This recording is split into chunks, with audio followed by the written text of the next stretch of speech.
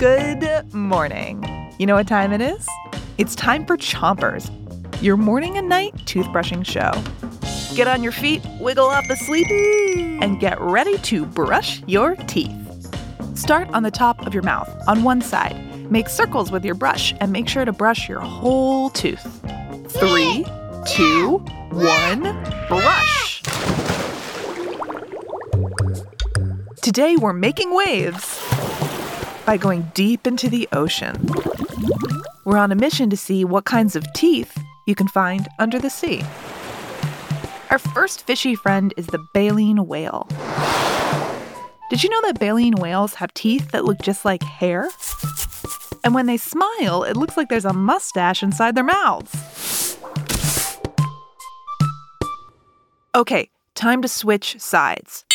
Stay on your top teeth, but make those brushing circles on the other side of your mouth. When baleen whales are hungry, they just swim toward their food with their mouths wide open, and they use their bristly, hairy teeth to catch tiny fish to eat. It's like an ocean vacuum cleaner. Can you imagine if we ate that way? Now switch brushing to the bottom of your mouth. Pick a side to brush on. What about a shark that has teeth like a chainsaw? The helicoprion was a shark like no other.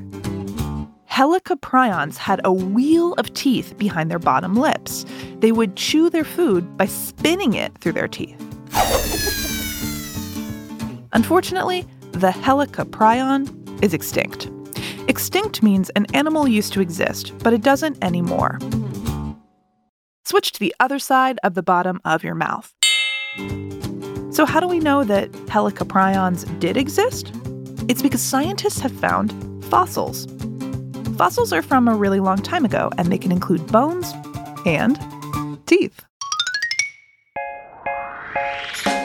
Now that you know more about some deep-sea dentals, I have a challenge for you. If you see a fish today, maybe at home or at school, take a good look at its mouth. See if you can see teeth or lips or gums. Okay, you ready? 3, 2, 1, spit!